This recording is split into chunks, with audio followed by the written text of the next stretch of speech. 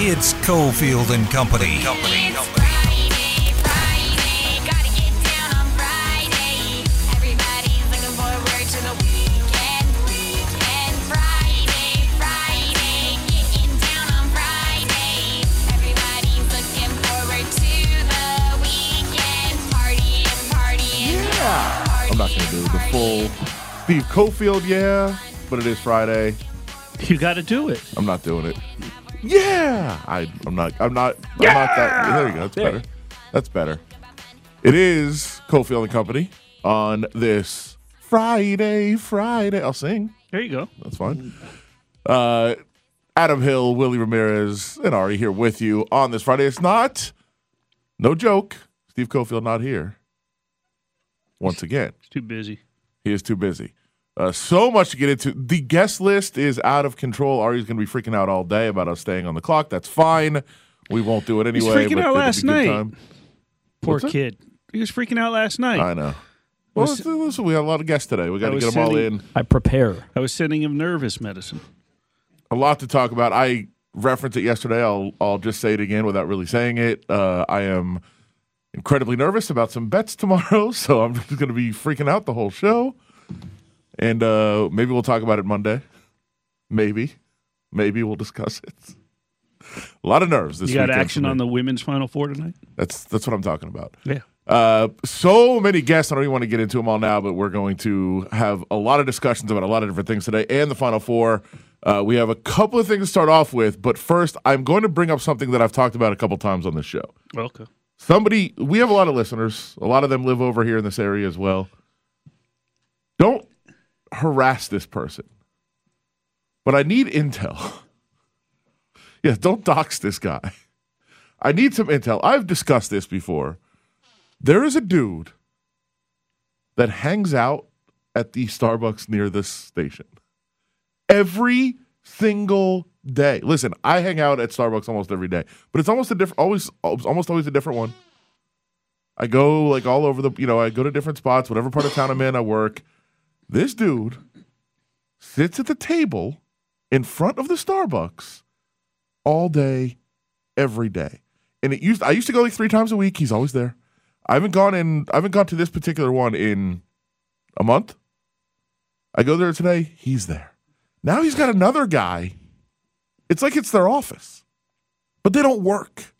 They just sit there. And they talk to everyone that comes in. They talk to every employee. They're always getting involved in things. I don't know what this dude is doing. And I don't. Older or younger? Older? Maybe 50s. No, maybe late 40s, early 50s. So that there were 2 older gentlemen that were. It was like they're sitting in front of Satriali's. Yes. So there were 2 older gentlemen that did that at a Starbucks up by where I used to live. Jordan and I used to live when he was still at Arbor, because I would go there after he would go to school, and they'd be there every single morning, and they'd be in the same table inside, and the same thing. They'd know who was walking in. Oh yeah. They get into the conversation. They're in everybody's business. Everyone. Yeah. I wonder if this guy just relocated.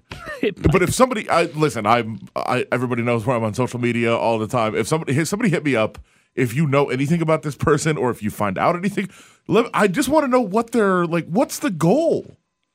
What are they? They don't do anything. It's the 215 in Flamingo. Oh, I've been to that one, but You've probably seen the guy. I've probably And seen by the him. way, it drove me nuts today, and I don't know why. It's more than normal. But he had a shirt on that said, like, coffee made me do it. And I'm like, now you're wearing, like, clothes related. Like, what are we doing here? I don't know what's going on with this guy. There's a lot there. What do you got? Maybe he owns one. I was just gonna say- No. This is not an ownership type guy. I'm judging. But he's not. He does not seem like an owner of any. And he is. The conversations he gets into, I'm just looking at him like, dude, what are you doing? He's like going over to people sitting in. Oh, no. There's some lady working. Yeah. There's some lady working on her computer, and he walks over and he's like, it's your birthday this weekend, right? What's the boyfriend doing for you? I'm like, dude, what are you doing? Yeah, that's troublesome. Yeah. So these guys, these older gentlemen that did that over on the one extreme Northwest, they didn't get up and go get in people's conversations, but they knew everybody that walked in. They knew regulars that would come in with their kids. They'd say hi to those kids. But they were in the same seat every single time. Drives me absolutely nuts. It's the 3 on Cofield and Company. You know what else drives me nuts? I don't. Well, I do. There's a lot of things that There drive is. you nuts, but what's today's? April Fool's Day. Oh, I was sitting here going, what is that? But Well, yes. Even as much as it sounds disorganized on the show, I actually did send out a rundown of things we were going to talk about, and you were like, what on earth is AFD? What is April it? Fool's Day. Yeah. It is the worst. It's You know why? It's because I love jokes and I love humor. I feel like I'm funny on occasion, and I like people. I have a lot of friends that are funny. Like, this is the day where people that aren't funny try to be funny. I think that's what drives me nuts. this would be the kind of day where someone like Marc-Andre Fleury, anything that he does, it should be real. Like if he has some like news to break or something like at home or with his teammates in Minnesota, like he should tell them today, wait, and then they're waiting for the punchline and be like, no. Like because he like of all the pro athletes that we've he's the prankster, right? That I mean, maybe UFC, other sports you've covered, but he's the guy that pulls the pranks. A lot of the hockey guys, the Vegas Golden Knights, right? Reeves, Marchessault. This would be the day I could see like pranksters not pulling any pranks and waiting for today to do something for real. Well, because people that are actually funny don't participate in this nonsense. Right. I think that's the difference. Yeah. It is just, I mean, if you, it just started, it's the one day that I'm not on Twitter 24 hours. Actually, there's another we'll get into a little bit later, but it's like the one day I'm not on 24 hours because I'm just like enough of the, it started literally last night. It was like 10:30 last night, and I saw a tweet from somebody, and I was like, whoa. And then immediately I said, oh, it's after midnight on the East Coast. Good Lord. And just angrily shut down my Twitter. I can't take it. So just stop. Just stop. So it's I'm with you. I just won't take any calls or tweets or keep myself busy, or if anybody does reach out, then it's kind of like you're automatically going to not. Did you hear blah blah blah? Like no, stop. And listen, I love LeBron, but LeBron today with the decided I'm shutting it down for the season. Like, first of all, bro, you're fighting for a playoff spot right now. Probably not the time. And and it's also like could be true.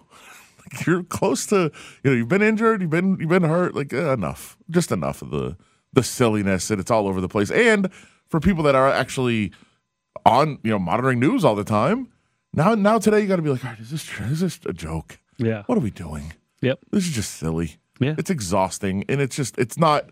If you have something good, go ahead. I mean, the legendary, like pre-internet days, I think I might have been better. Yeah, because that's it wasn't true. like this. Yeah, it's but just the legendary Sports Illustrated piece about this super prospect that was going to change the game, and they put it out on April 1st, but there was no internet. Like stuff like that was good, but I think the internet probably ruined it. So the internet is amazing in every way, except for did the internet or ruining did this. social media? Yeah, well, social media is the internet to me at this point, right? It's the It same is, thing. but I mean, when the internet sort of stormed in 95-ish, circa 1995. I mean, there was AOL before that, but mid 90s basically. But social media has taken it to a whole different level. Sure. And how about the middle of my high school is like when the internet, if you're saying like 95. So like half of my high school was in the dark ages, half was in the internet age, which is great. Join the conversation on Twitter at ESPN Las Vegas. They're unbelievably sound. They're fundamental. They don't turn it over. You have to beat them. They don't beat themselves. And in our sport, there's probably more games lost than there are games actually won, and they're not going to help you beat them. So that would be a great compliment if anybody ever said that about my teams. They probably don't, but if they did, that I would take that as a compliment. Now, Back to Cofield and Company in the Findlay Toyota studio. Coach Bill Self of Kansas, he has led his team into the Final Four on one of the easiest paths you're ever going to see. That's not second guessing. That was my tweet before the tournament. Said that if Bill Self doesn't get this team to the Final Four, it's embarrassing. This path is one of the easiest you're ever going to see. And they navigated those waters, so good for them. And we'll see if they can continue that. Of course, that's not the game most people are talking about. But we want to get into breaking down the games in the Final Four and a couple other things going on in college basketball with our good friend, Coach Joe Esposito. How you doing, Coach? I'm doing well. How are you? I just can't wait for those games, man. It's going to be an exciting weekend. It is. I'm looking forward to it. I want to get your thoughts on them. But first, we were just talking about April Fool's Day. You're not an April Fool's Day guy, are you? No, I'm not an April Fool's Day guy, but I'm going to tell you this. April 1st is a huge day in college basketball because most buyouts of coaching contracts, if you make it past April 1st or if you get fired before April 1st, there's like buyouts and payouts and all these different things. And it's kind of sad. You saw Butler today. They fired their head coach and their season ended 22 games ago, 22 days ago. And now all of a sudden it's April 1st. They don't have to pay him out that big buyout, so they fire him today. I think that's dirty business. You knew after that last game when you were going to fire. Because as a matter of fact, these athletic directors probably knew way before, a month, 2 months before, that they were thinking about maybe replacing their coach. And then they go ahead and they, wait till April 1st. Now, some guys after April 1st, that date, so you'll probably see a few guys get fired tomorrow. So it's always a tough time for a lot of coaches, especially those guys at the Final Four. Coach, two things real quick. We spoke last week, and just to recap, Cofield owes me dinner at the nostalgic Italian joint up the street over there because Duke's in the Final Four. And you know why April 2nd is big in the college basketball? Because in 1990, UNLV demolished Duke with the biggest rout in championship history. So just want to throw that out there. You said April 1st is big. April 2nd is big as well, right here in Las Vegas. No question. And that was a heck of a game. If you can remember back to that game, and just at that time, boy, UNLV was just massive. I mean, they were strong. They were physical. They attacked the rim. And that was one of the greatest beatings I've seen in a Final Four game. But when you look at these four teams, man, that are in this Final Four, 3 of the 4 winningest programs in the history of basketball, just think 61 combined Final Four appearances and 17 national champions. You couldn't get a bigger brand in the game than what's happening there. I can just imagine the sales and all the things as far as gear and shirts and hats and just the excitement for these 4 teams, their followings. I think the NCAA really needed after the COVID deal and losing a Final Four, but I know they're definitely making up for it this year with these 4 great teams in there. Well, so is the whole city of New Orleans. I can tell you the hotel prices are nuts. The ticket prices are completely insane. There's going to be a lot of money flowing in New Orleans this weekend. A lot of money here in Vegas, too, on people who are investing in some of these games. So, we'll talk about Duke and North Carolina, of course. It's a massive game. But Villanova, Kansas is really intriguing to me as well. Kansas has some notorious tournament failures in the past. They did make their run through an easy path in this tournament. Villanova, we know about their success in the tournament. They've been incredible. Jay Wright just knows how to coach. But they do come into this game shorthanded, losing one of their key players, and it's not like they're deep. They only play 6 guys. So now they only have 5 guys that usually play. How difficult of an adjustment is this for a team to really only have 5 guys that have played regular minutes this year? It's going to be a huge difference. And I think, to be honest with you, I think that's going to be the difference in the game because, losing Justin Moore, torn Achilles in the Elite Eight, that's just so big because they need him. Especially he was always the guy that was responsible for guarding the best perimeter player. They like to switch. He could switch and guard people. And he made big plays. Your second leading scorer, he scored the ball. When you put him and Gillespie together out there, I mean, they're really, really tough. And it's going to be tough to lose him. I mean, he can score, he can defend. And the other thing he does is he just works the defensive side of the ball. I mean, he talks on defense. He's aggressive. I really think that he's going to be the key factor in the game that is going to hurt them because if they had him, I think they'd be a lot different. But now Kansas is so tough to play against. I mean, they've got the inside-out game. You know, how are you going to guard McCormick and Lightfoot? Are you going to go in there and trap? Are you going to go in there and just leave your man? And I mean, it's going to be hard to guard those guys. The perimeter guys can score. They're so balanced. They got the inside-outside game. And, Bill Self's been known for that high-low offense. And I think that they're really, really going to be tough to beat. And they're playing well right now. They're a team that's got a lot of confidence, and I think they're really, really playing well. And so I'm going to be excited to see what changes Villanova is going to make. The biggest thing with Villanova is they try to control tempo, and they're going to have to do that against Kansas. If they don't control the tempo and they don't do a good job of slowing Kansas down, it's going to be more than 4.5, which the line is right now. Coach, guy I've been impressed with Kansas. He's somewhat changed his game since coming over from Arizona State. He's averaging 10.8 field goal attempts in his sophomore year, up to 15, then 14 his senior year. Comes over to Kansas. Remy Martin, he's only averaging 6 shots per game, but what he adds is a different dimension and a sort of a nice role player. He's somewhat been a bit of an X factor for that team. Yeah, he has. And he's done a lot of great things. I had a chance to watch him a lot out here in Arizona, and he's a guy that's definitely playing better. And they need him. They need him on offense. But the thing that hurts them with Remy Martin is I think he is a guy that Villanova is going to go right after defensively. Villanova likes to post up their guards. They do a good job of posting Gillespie. I think you're going to see them try to get Remy Martin in some defensive struggles. And whoever he's guarding, I think they're going to try to, exploit that, because I think that's one of his weaknesses. And I think that's one of Kansas's weaknesses defensively when he's in the game. So it'll be interesting to see what Jay Wright's got up his sleeve. He's been in these situations before, and when you look at these 4 teams, they all got great players, and players make plays. I always say players win games, coaches lose games. And you don't want to overthink these games by any means. I think they got a way they play. They're a good passing team, Villanova.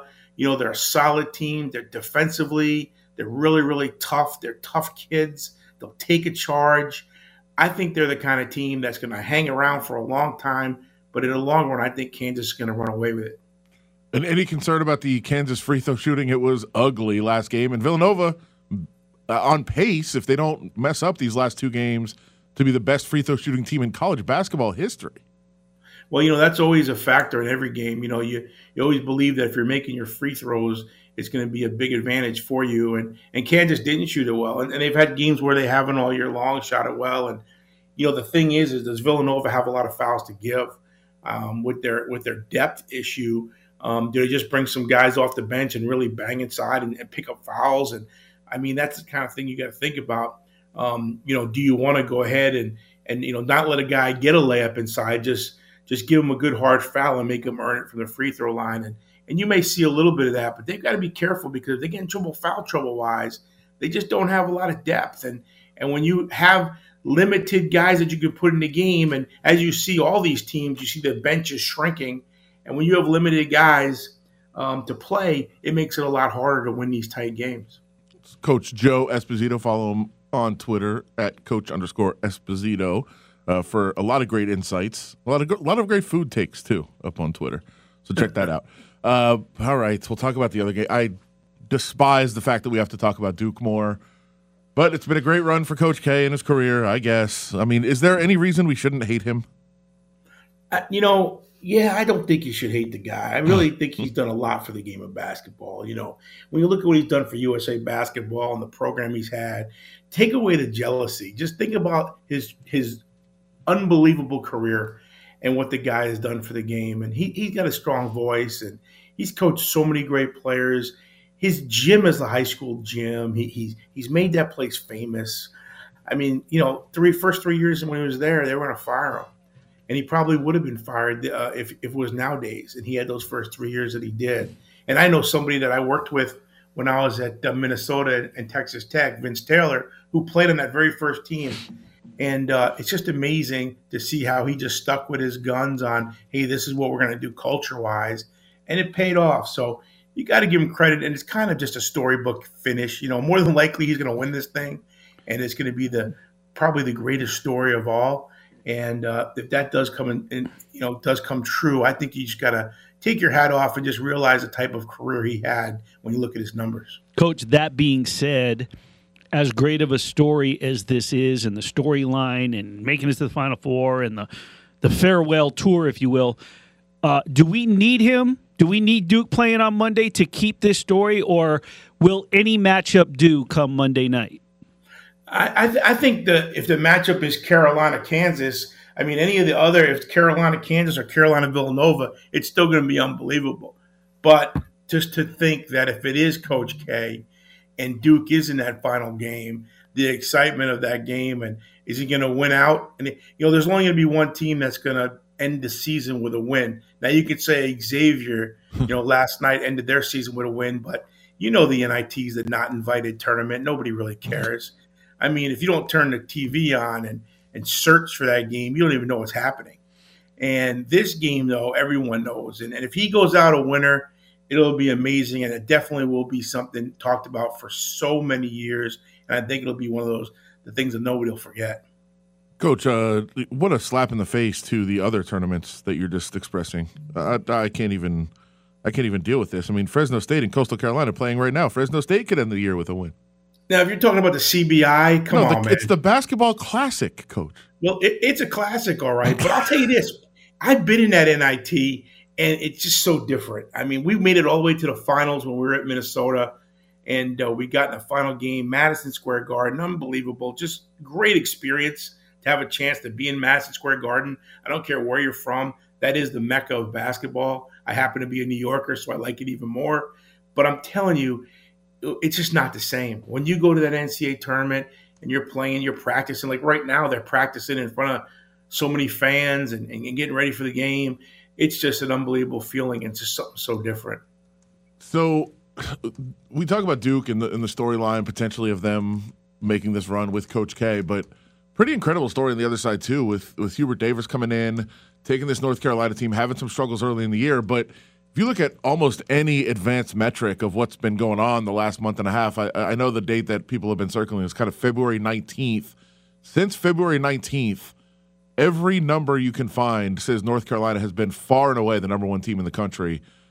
I mean, what have they done, and how impressive is this job that Hubert Davis has done? Hubert Davis has done a great job, but you got to be happy the way he took a team in his first year with a chance to win a national championship. But how cool would it have been if Roy Williams hung on one more year, and Roy Williams and Coach K were going at it tonight, and whoever loses retires. I was thinking about that for the longest time, saying, imagine if Roy just stayed one more year, what it would be like. And I guarantee you a lot of people in Carolina are saying that. But, when I saw North Carolina play at Cameron Arena and beat Duke, I said, I think it was to my wife who was sitting next to me on the couch, they got a chance. They've looked so good. From that day on, they just look so experienced. And I've got to tell you, I had them in my Final Four. And after seeing that game, that's what got me excited. I just think they are so tough. I think their transition offense and the way they shoot the ball, they got three guys, Love, Davis, Manick. I mean, they can just shoot it. I mean, when they're making threes and they're banging those threes, it's tough to beat them. Defensively, they've gotten way better. I don't think they're going to change their way of playing really against Duke. They played each other twice. They've seen each other a ton of times. There's not a lot of things you can change. But to be honest with you, it's been fun watching. And I would say they're definitely the hottest team in the game right now. They were an 8 seed. They had to claw and fight their way into this thing.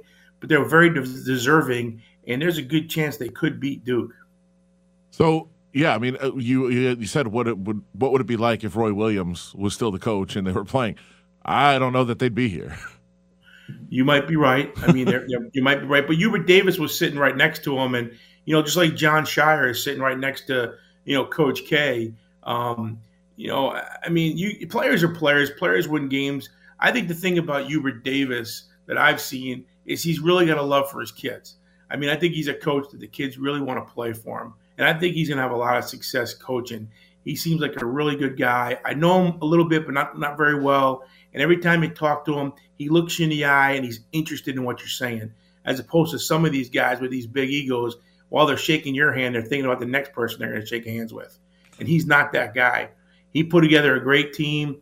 The Manic coming from Oklahoma, the portal and what it's done. And I just think that North Carolina is playing with so much confidence.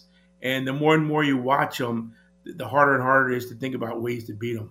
So you're saying, I have a really important question to get to, but you're saying right now Kansas Duke or Kansas North Carolina?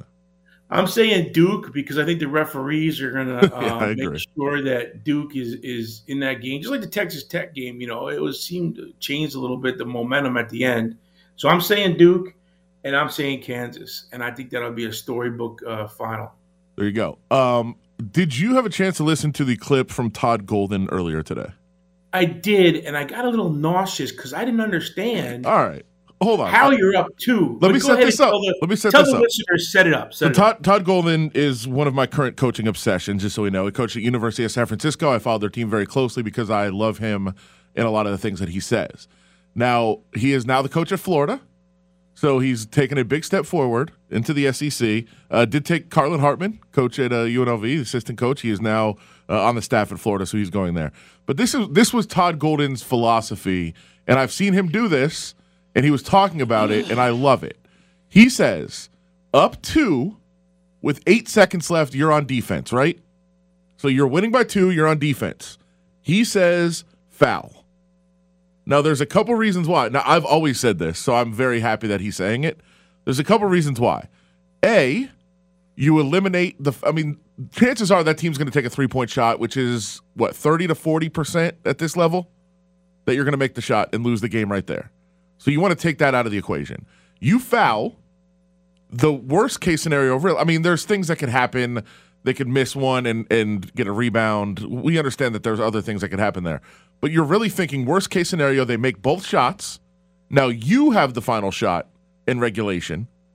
And either you make a shot or get fouled and you win it, or you go to overtime. And if you're the better team, you'd rather have 5 minutes in to exert yourself as the better team than you would taking a chance of just stopping a 3-pointer from going in. So he's saying up to when you're the better team in that scenario, you foul. And by the way, he didn't just say it. He did it this year. It worked. They won. The kid missed a free throw, so they were able to win the game. But I am so for this strategy. I am so against it, and that's why you're not coaching basketball. And that's why his time at Florida is going to be limited. Because it is the craziest thing I've ever heard. And if you talk to any coaches, older coaches, that let's just think about it. 8 seconds. First of all, you got to be secure that you've taught your kids how to play defense and how to protect the 3-point line. And if it's ever anywhere between 15 seconds or less, you're switching everything. And if they get off a great looking 3, I'd be surprised. If you're teaching and every day in practice, you're looking at strategy. So yeah, if they get a 2 or a layup or something, it's the same scenario. I get it. Great. But why not get a stop? Why not get a stop in a block or a contested shot? I agree to foul when you're up 3, but not up 2. I don't agree with it at all. There's too many things that can happen. And then when you say, well, you're the better team, well, St. Peter's was the better team and not the better team, or anything can happen in the game. Look at all these games. Teams get upset all the time. So you're taking such a risk. It's like, why would you want to give them the opportunity to tie the game? Why not just stop them, get the rebound, and end it right there? Or if they're going to the basket, foul them so they don't make a 2-point shot, or just contest a 3-point shot. You're saying the statistics are 30% to 40%. Yeah, if the right guy's shooting it and the right guy's set and the right guy's not being defended. But I bet you those percentages go way down if he has somebody in his face pressuring the hell out of him and the clock's going down. Sure, but if you're pressuring the hell out of a 3-point shooter, you have a chance of fouling him also and giving him 3 free throws. All I'll say is this. If you play out the percentages and you run them out and you play it out, it gives you a better chance to win percentage-wise, and that should be a coach's job, right? Give your team the best percentage chance to win. And I transfer this to football. Like, I talk about this in football all the time. Coaches make wrong decisions because it's what's been done traditionally, even though it doesn't give their team as good of a chance to win. To me, a coach's job, you recruit the players, you teach them, you do all that. But in a game, the coach's job is to give your team the best percentage chance to win, and that's what this does. Yeah, but let me tell you what it does. It's even worse. It's telling your team that I don't believe in your defense and you can't get a stop. It's telling your team that our defensive drills don't matter. It's telling your team that, oh, so the next game we play, so you win one game doing that. Oh, great. But the next game, oh, you're not a good defensive team, so we're going to have to figure out a way. I totally disagree with it. Because, Coach, hold on. It's also telling your team, I'd rather have you having the shot than them having the shot because we're a better team. But there's two parts of the game. There's a defensive side and an offensive side. You're already ahead 2 with 8 seconds. By the time they get it across, it's going to be one pass and a shot. If that, 90% of the time, somebody wants to be a hero and they're going to take a bad shot. Sure. So I love to this. me, I could argue with you forever, but I'm going to tell you this. What happens if you're dumb enough to foul, they go to the free throw line, they make the first, and the second shot goes out, they grab it, they kick it out, and you know what I'm saying? Like, there's so many things that can happen. Sure. You're giving them a chance to beat you. Why give somebody a chance to beat you? They already had a chance to beat you. They have the ball to shoot a 3. Coach, we are. This is great. I think we can do this again. I actually think we can do a whole podcast on this and debate some of these things. I love it. We appreciate it. Follow Coach Joe at Coach_Esposito. We look forward to talking to you again soon, Coach. I'm just not going to hire you on my staff, big fella. Oh, that sucks. That's my goal. The for Desert Breeze Coach of the Year? Thanks, man. I appreciate it. We'll talk to you. Enjoy the game. All right. Bye-bye. Great stuff from him. We'll get into more discussions, maybe some percentage breakdowns with Stanford Route coming up in just a couple minutes. Cofield and Company will be back in minutes right here on ESPN Las Vegas. Well, Derek Carr has long been a very good NFL quarterback. He has no excuses now. He's got the receiver that he's always dreamed to have on the outside, as well as Hunter Renfrow on the inside, who I think is going to have a huge year as Devonta Adams is number 2, and then you add in Waller, and we can just name names. The pieces are there, and that's all you can ask for. So if you want to go on paper right now, yeah, the Raiders are contenders in the AFC. Now, back to Cofield and Company in the Findlay Toyota studio. Peter Schrager, NFL Network, talking about the Raiders and some of their offseason additions, what they can do on offense. Adam Hill, Willie Ramirez in on this Friday on Cofield and Company. And Stanford Route, former NFL player, good friend of the show, SRoute26. You can follow him up on Twitter. You can get the link to his podcast up there as well. Check out a lot of the work that he does. How you doing today, sir? Pretty good, fellas. How are you? We are good. Lot to get into in football. First, I wanted to throw a basketball question out there. I know you'll be watching the Final Four this weekend, right? There's no way you're cheering for Duke, are you? I mean, now that my Cougs are out, they got bounced out by Villanova during the Elite Eight. I mean, I just want to go ahead and see a good Final Four, whether it's Duke, whether it's UNC. Like, I really don't care who wins the whole thing, as long as it's a good, hard-fought game. I really don't have a dog in this fight. Come on, Duke's the evil empire. Nobody can cheer for them. I mean, Duke is a little bit of kind of like a little bit of the villain, but Coach K, with this being his last year, things like that, it could be very poetic to see him go out on top with a victory when everybody pretty much counted the Duke Blue Devils out for much of the year. So I couldn't exactly hate that type of a storybook ending. I couldn't. You call it poetry. In Vegas, we would call that a limerick. A limerick? What is that? A sad poem? Snarky. Yeah.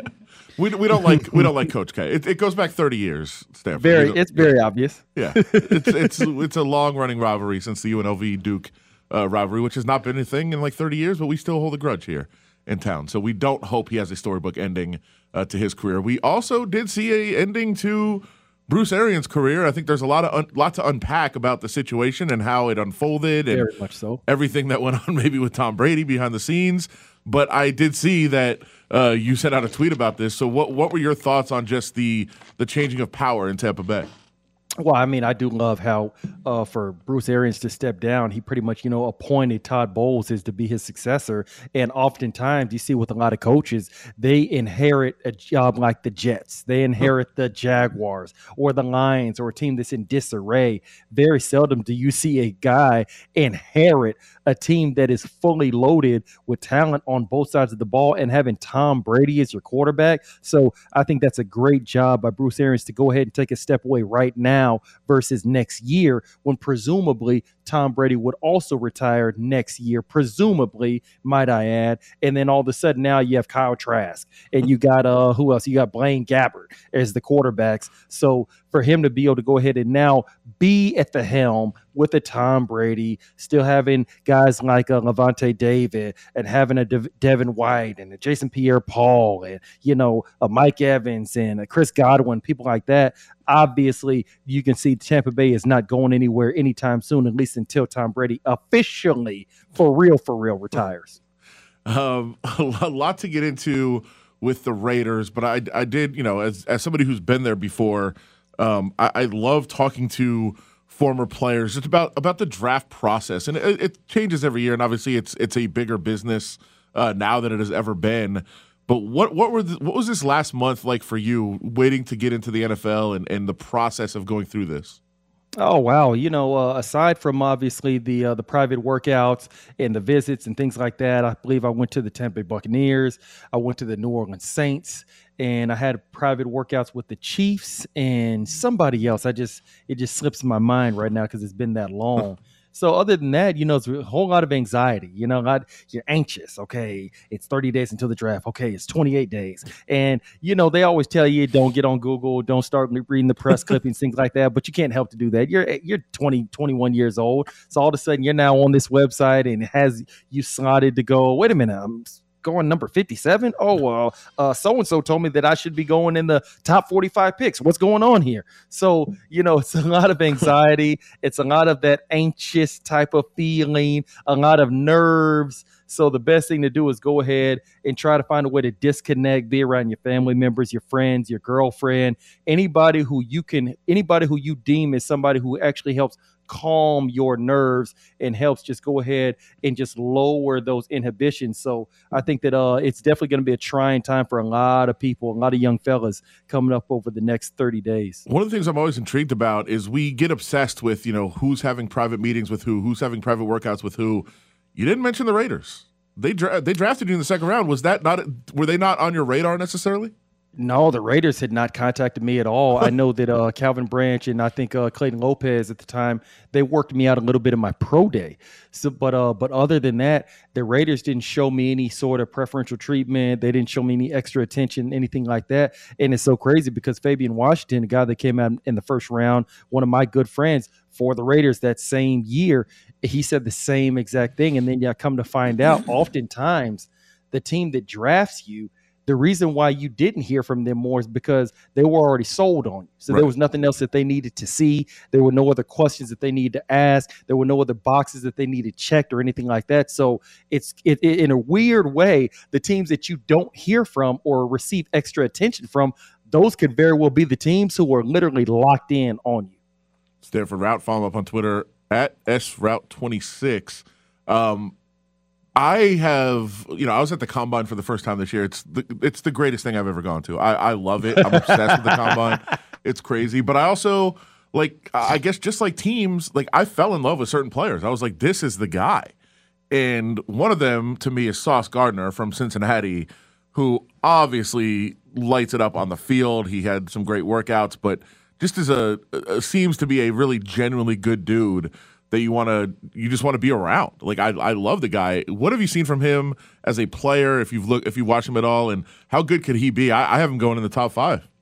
Well, I've watched him a little bit. Obviously, he's an instinctive player, and you just got to love the job that Luke Fickell has done with that entire team up there in Cincinnati, making them the juggernaut that they have now become, a part of the college football playoff conversation. So, no, he's definitely going to be a good player, I think, in this league, and I think wherever he goes, he's going to be able to make an immediate impact early on, just because you could tell that he understands the game. Obviously, he has instincts, and then he has great ability. So you go ahead and you put him with a top-notch coordinator, I think he's going to blossom early on. So the Raiders do not have a first-round pick right now. We'll see if that changes, potentially leading up to the draft. Don't have a second-round pick either. So the draft is not the primary focus for this team. They have done a lot of work leading up to the draft and acquiring some players, obviously most notably Devontae Adams, Chandler Jones on the defensive side, some good additions in the secondary as well. It seems like you kind of like what they're doing because I saw you put them number 2 in the AFC West rankings.